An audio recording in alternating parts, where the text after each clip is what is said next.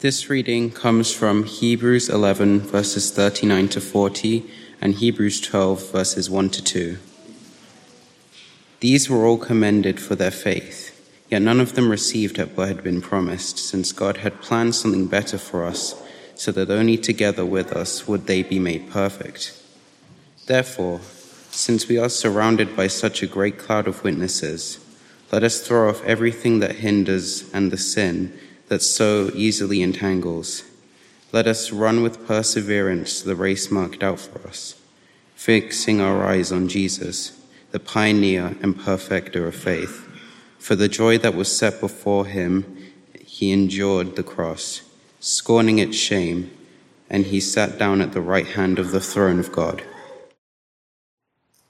So it's Halloween, which is an exciting holiday for my kids. Kind of, not exactly a church holiday, but at school they're kind of inundated with it. And so my son's been talking about ghosts a lot. And so kind of approaching this, sermon, I was thinking about this, talking about this with Axel, who's my son. And I was thinking about, this is a kind of a unique kind of part on the church holiday in the church calendar where there's All Saints' Day follows this, right? And we don't really talk about All Saints' Day. Christian responses to Halloween tend to have light parties, or in America, kind of Reformed circles. I grew up doing Reformation Day parties.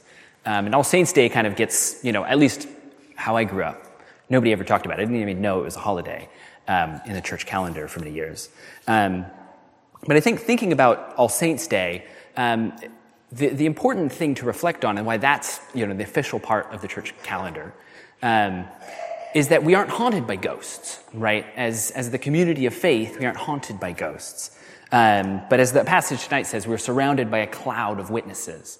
And a cloud of witnesses that's pointing us to Jesus and pointing us to what he did for us and why he did that for us, why he went through the cross and the shame and the suffering there, and what he came out on the other side with. And so All Saints' Day, it should be kind of us celebrating that cloud of witnesses, that not a spectral cloud, but a motivating cloud. And so as we talk tonight, it should be pretty straightforward, a simple enough outline, talking about the cloud of witnesses and how we're in this together. And what are we doing together? We're keeping our eyes on Jesus. And then we'll reflect on how Jesus kept his eyes on joy, and reflecting on what that means for him. So we're in this together. We do this together.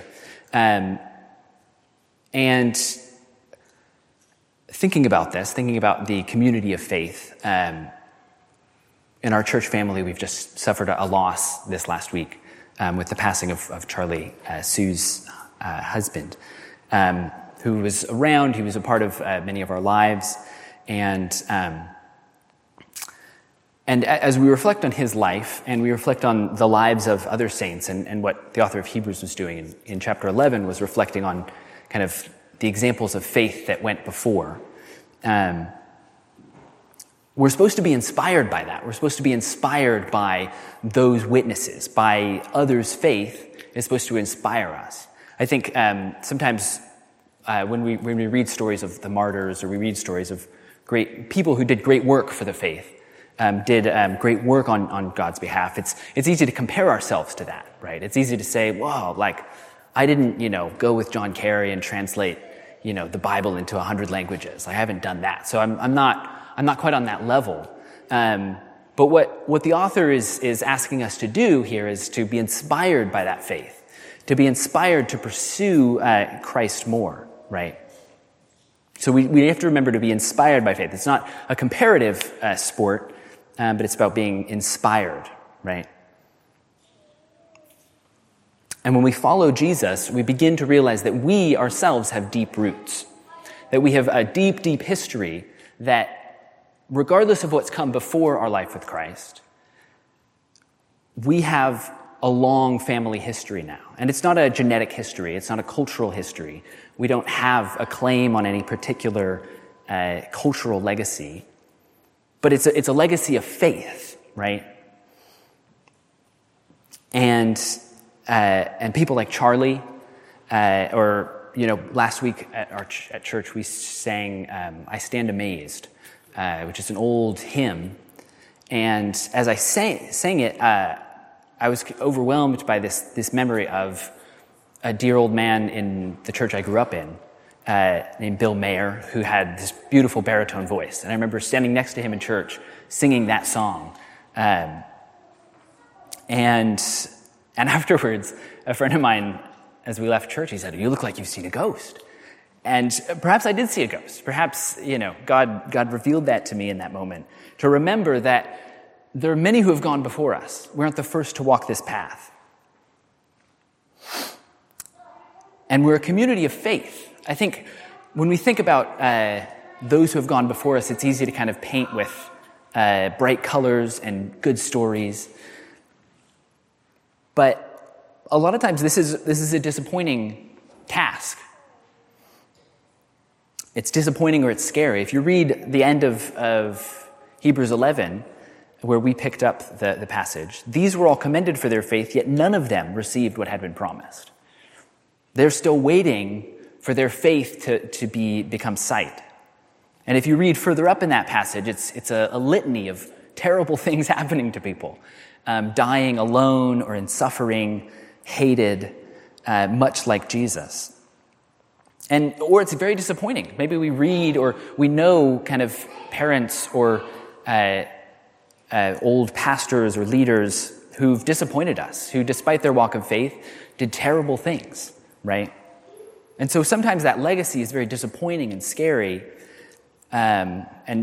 Refer you to Chris's talk a couple weeks ago in the morning service, talking about that disappointment. But that's when we have to remember that this is a legacy of faith. That this isn't a legacy of human achievement. It's not a legacy of our accomplishments, but it's a legacy of holding on to God's promises and expecting God to come good on his promises. We're a community of faith. And so we're in this together. We have a legacy with us. And we're supposed to do this together as a family, right? We're supposed to encourage one another to be our own cloud of witnesses in this room and in our day-to-day lives. And this is really practical. This is a very practical thing that we need to let our guard down with each other. We need to make the time. We need to invest in each other and build that community, to build that cloud of witnesses. And for me personally, this is hard to tap into this.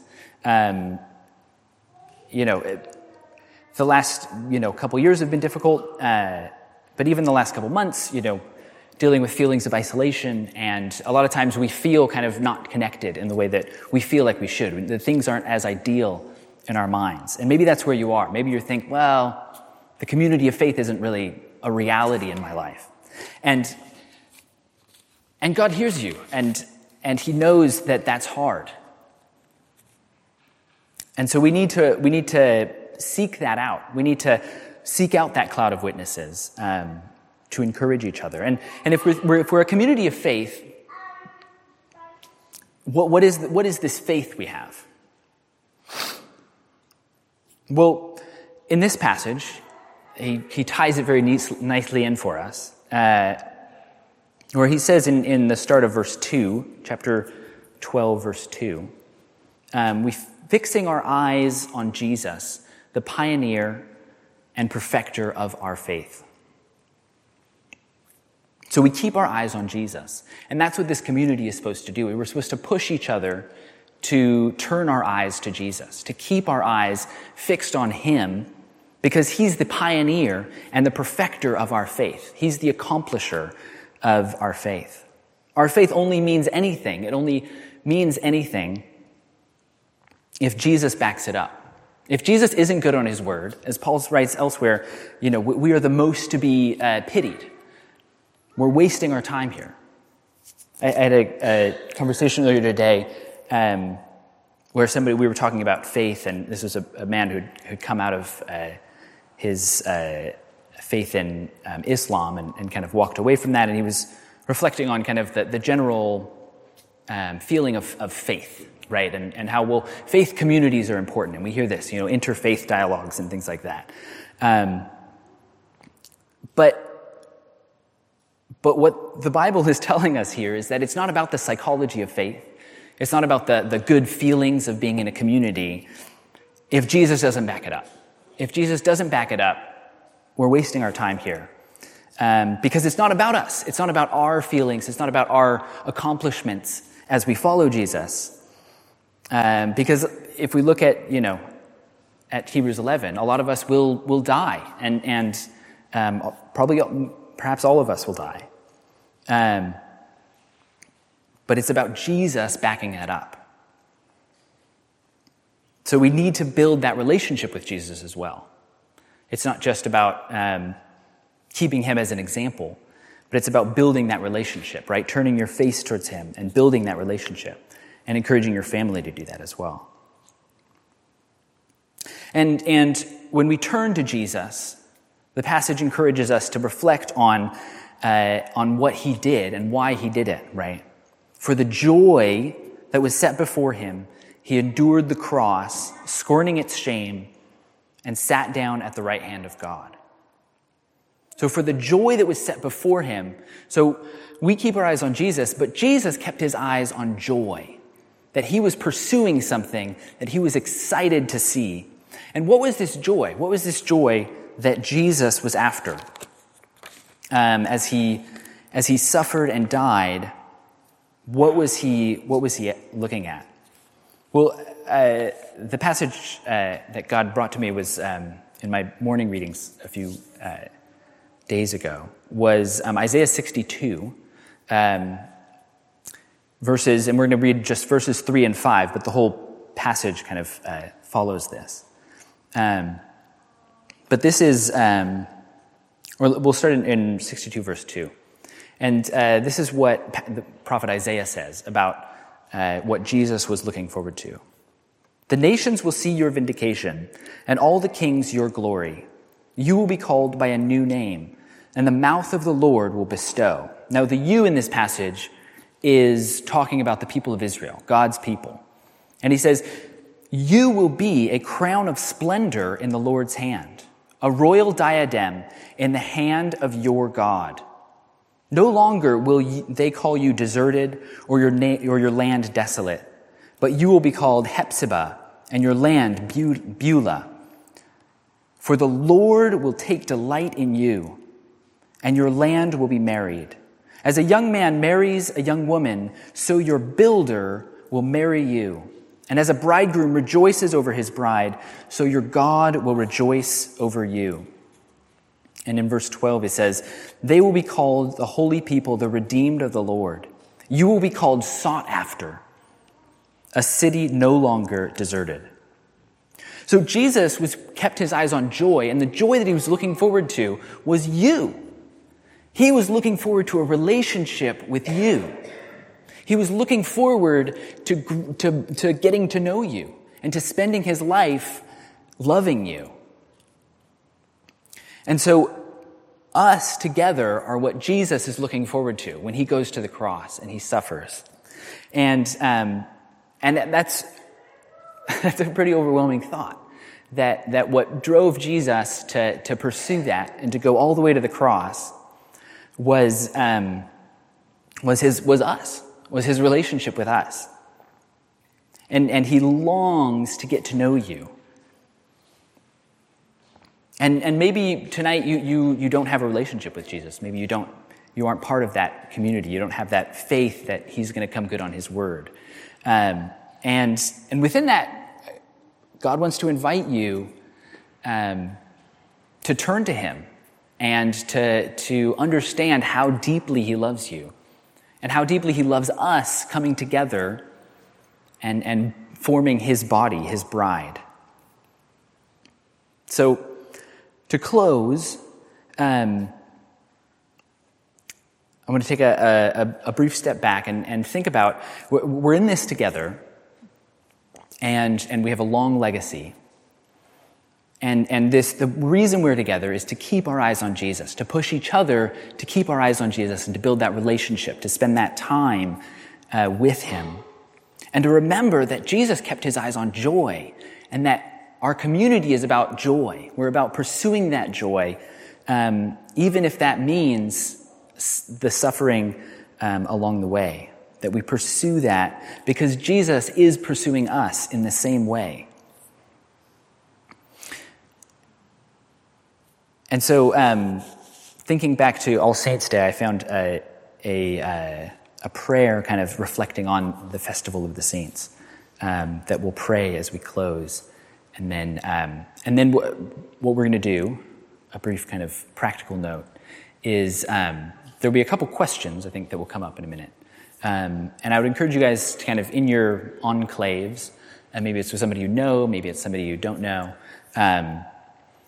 to form up in a group of 3 or 4 people and reflect on these questions or what God is speaking to you tonight, either through the worship or through his word. And where is Jesus knocking on your door and inviting you to turn to him today? So let's pray, and then the questions will come up. All holy God, you call your people to holiness. We keep the festival of your saints. Give us their meekness and poverty of spirit, a thirst for righteousness and a purity of heart. May we share with them in the richness of your kingdom and be clothed in the glory that you bestow. Through Christ our Lord. Amen.